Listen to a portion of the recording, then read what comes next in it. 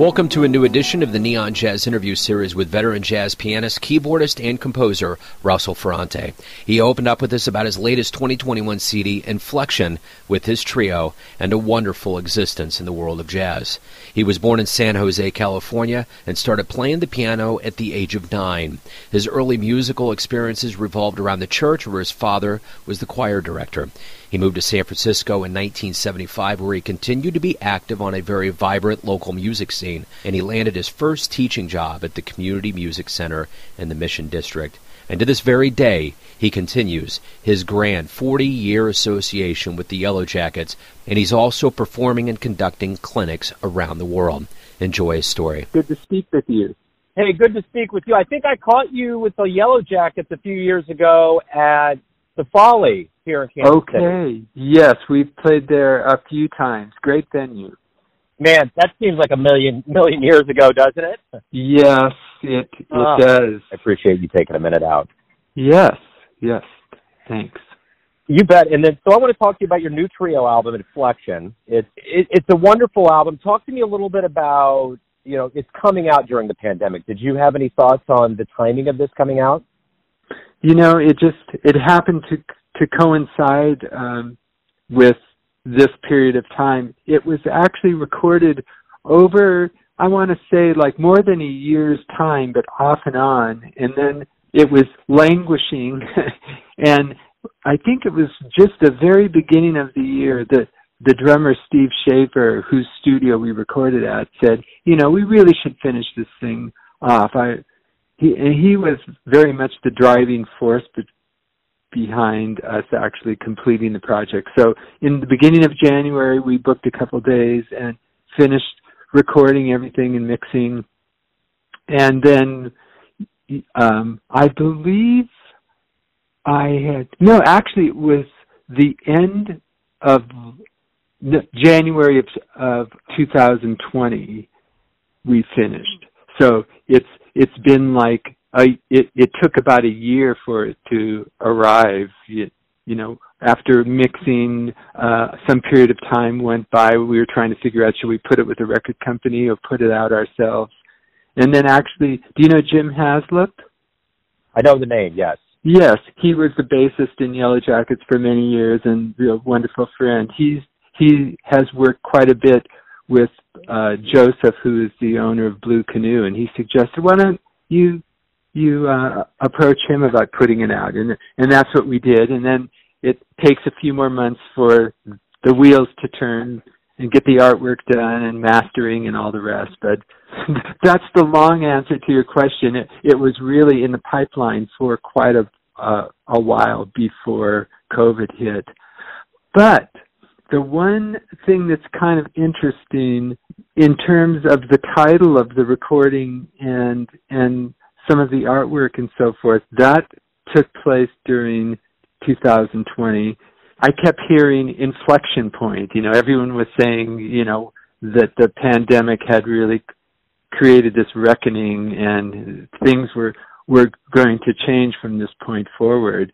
And I was curious about the deeper meaning of the word inflection point, and I found that it means to change direction or to bend in. And I thought that the music had a more introspective quality, and it also was definitely a change of direction from music of Yellow Jackets, which, if anyone knows my name, it's probably through being in Yellow Jackets. So it seemed an appropriate title. And then my neighbor is an artist, a really fine artist, and a musician also. And he had this. I told him the title, and he had volunteered to create some cover art, and he created this beautiful piece that based on the title, and it seemed to work really well. So all the pieces kind of came together, in kind of mid 2020.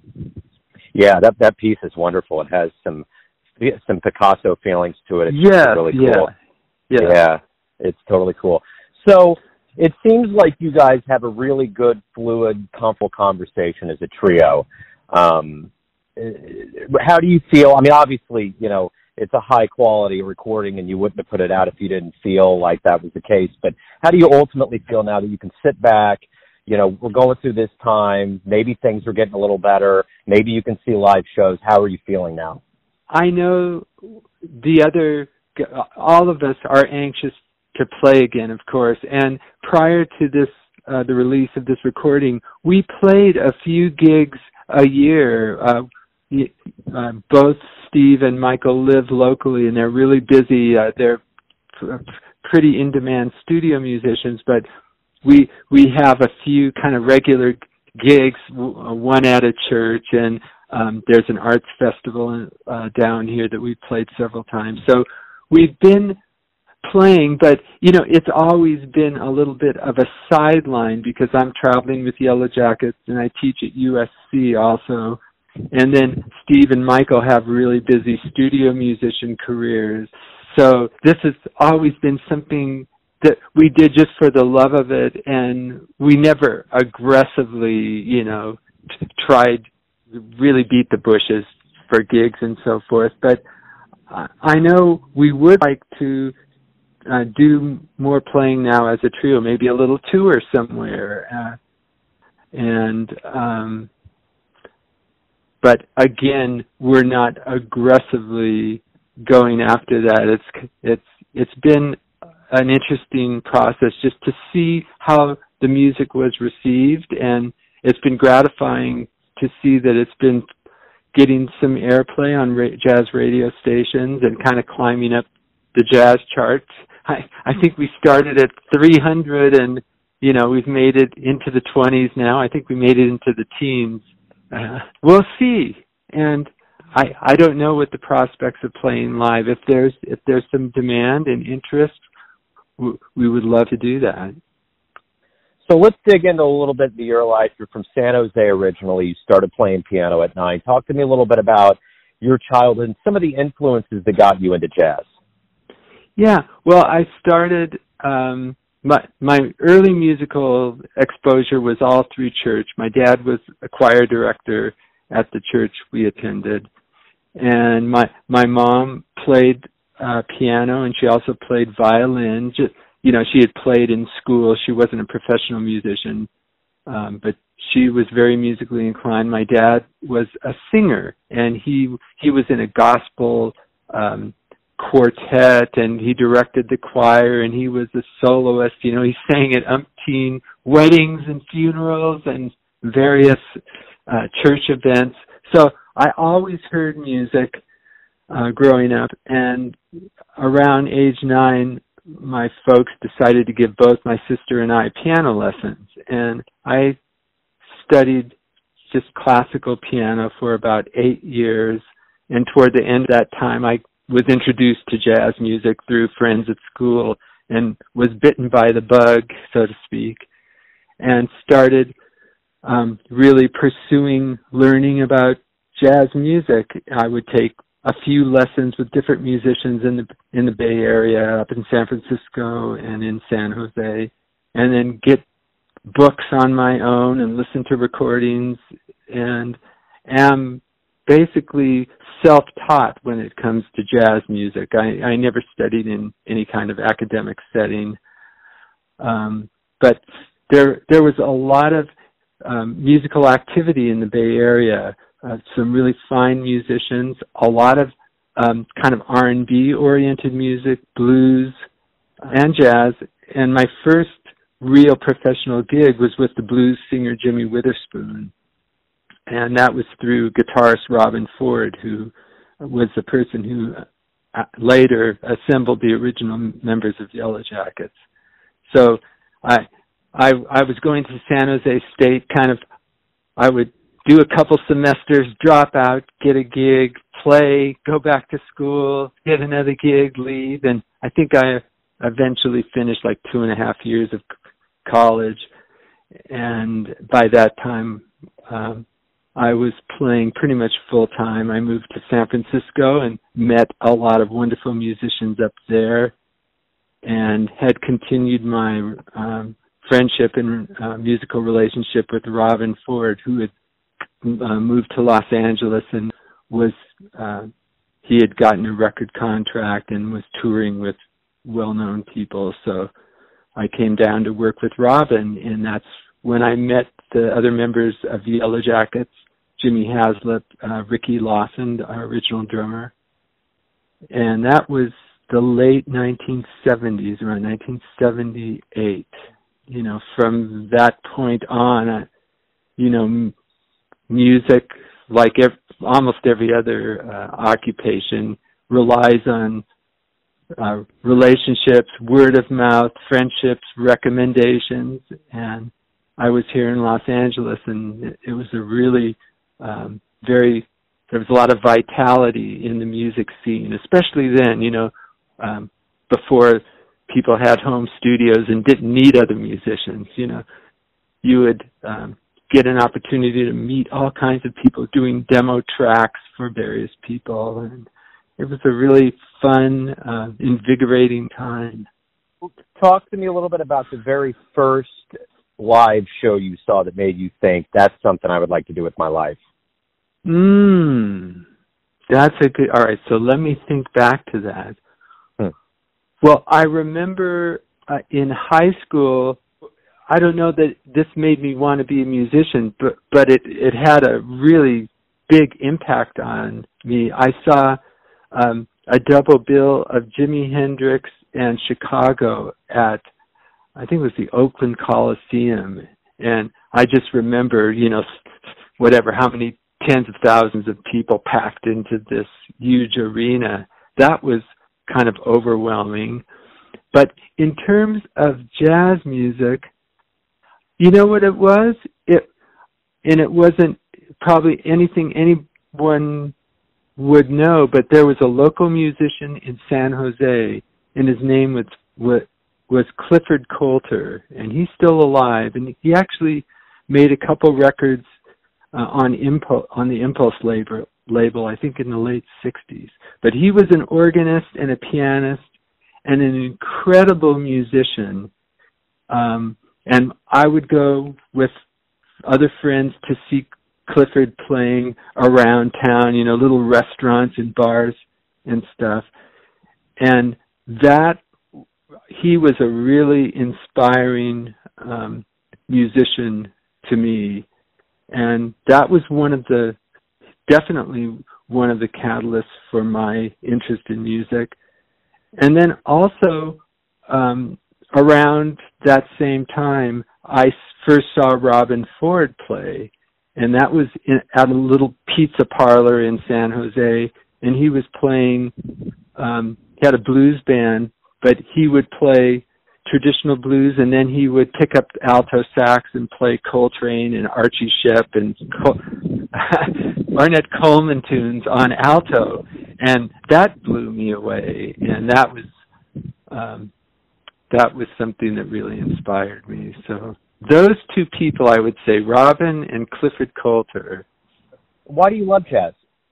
It's like I figured, or I've thought about it, I think it's like a calling, you know. It's because when I first heard the music, I didn't intellectually or analytically know anything about it, what it was, but just the sound of it intrigued me and appealed to me.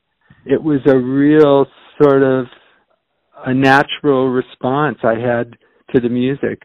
I think one aspect that I did love and had a great affection for was, you know, the more groove-oriented and blues-oriented part of the music. And I think maybe that was from hearing like spirituals as a young kid, hearing that music and being very drawn to that.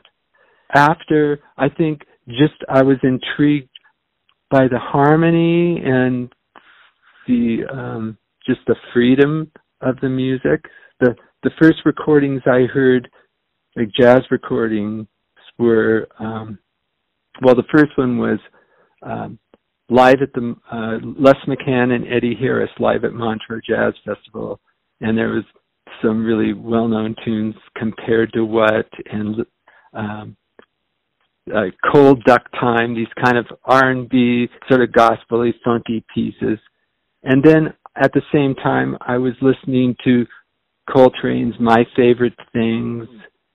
And then I got a recording. It was kind of a Miles Davis greatest hits, a lot of stuff around My Funny Valentine and Four and More, that era of Miles Davis. And I mean, I had no idea what that was, but I just loved the way it sounded. And I can't tell you why, but it just, I was drawn to it. As we kind of get reflective here on your life, if you have a dream tonight and you run into your younger self, around the time you were becoming a professional, and you could give yourself one piece of advice, what would it be? I think it would have been to study music in school and study like the classical literature, orchestration, conducting, composition. Those things are really difficult to learn on your own, and I've managed to piece together some amount of information to allow me to have done some of those things, but I wish I had studied in school and really had a solid foundation in like the classical literature and, being able to conduct an orchestra, being able to look at a music score and hear it in my head, those really deep skills that take years to cultivate and experience. So I would have urged myself to stay in school.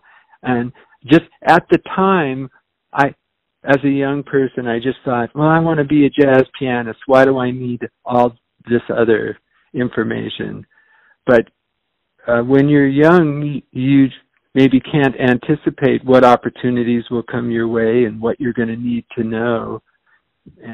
If I could go back and redo it, I would have made some different decisions around that. When we do return to live music, when things kind of start opening up and getting back, what do you hope we all realize about the power of live music? Well, I think we'll appreciate, the obvious, just the connection with one another and sort of the, the fellowship or the being able to share that feeling with others. I mean, I know I speak for a lot of musicians and probably in music fans too, that miss that kind of energy and excitement that you have at a live concert, because it is an exchange between, the musicians on stage. They're communicating with one another, but they're being fed by the audience, and this big circle of energy is created. And I certainly miss that, and I think people will really, people are craving that. And also, another aspect of playing music, at least for the Yellow Jackets and other situations I've been in, we always make a point to make ourselves available after the shows to meet people in the audience if they have CDs that they want signed, or they maybe have a story about the music, what the music has meant to them. I mean, we've heard some incredible things through the years, and just being able to make that personal connection with the people that appreciate the music is really it's valuable and poignant, and I miss that, and I'm really looking forward to experiencing that again. So everyone has a perception of you, your family, your friends, your fans, but you're the one that's living your life. Who do you think you are? I think, I guess maybe first and foremost, probably my identity is as a musician, but my priorities are my family, my wife, my daughter, my grandchild, my sister and her family. That's a really important thing to me. I've been married over 40 years now. We're getting ready right now, my wife and I, to take a cross-country trip. We'll be driving to Boston, where my daughter and her family live, and we haven't seen them, in over a year, so we're really looking forward to that. So that's a big part of my identity, a family person, but also a musician and a teacher. I've been teaching at USC for 22 years now, and I really value the opportunity to work with young musicians and hear what they're into and just offer some help and guidance. So that's another part of my identity. And then, of course, we all are citizens, right? We have a responsibility to our communities and our neighborhoods. I try to, live up to that standard as well, active, trying to help out other people in our communities. So all of those things. Beautiful, man. Hey, thank you for taking some time out to talk to Neon Jazz today. I really appreciate it. Good luck with the album and the return to the stage. All right. Thanks so much, Joe. Good luck to you as well. Thanks for listening and tuning in to another Neon Jazz interview, where we give you a bit of insight into the finest players in San Francisco, Kansas City, and spots all over the world, giving fans all that jazz. And thanks to Russell for his time, music, and story. If you want to hear more interviews, go to Famous Interviews with Joe Domino in the iTunes Store. Visit Neon Jazz at youtube.com, and for everything Neon Jazz all the time, go to the neonjazz.blogspot.com. Until next time, enjoy the jazz, my friends.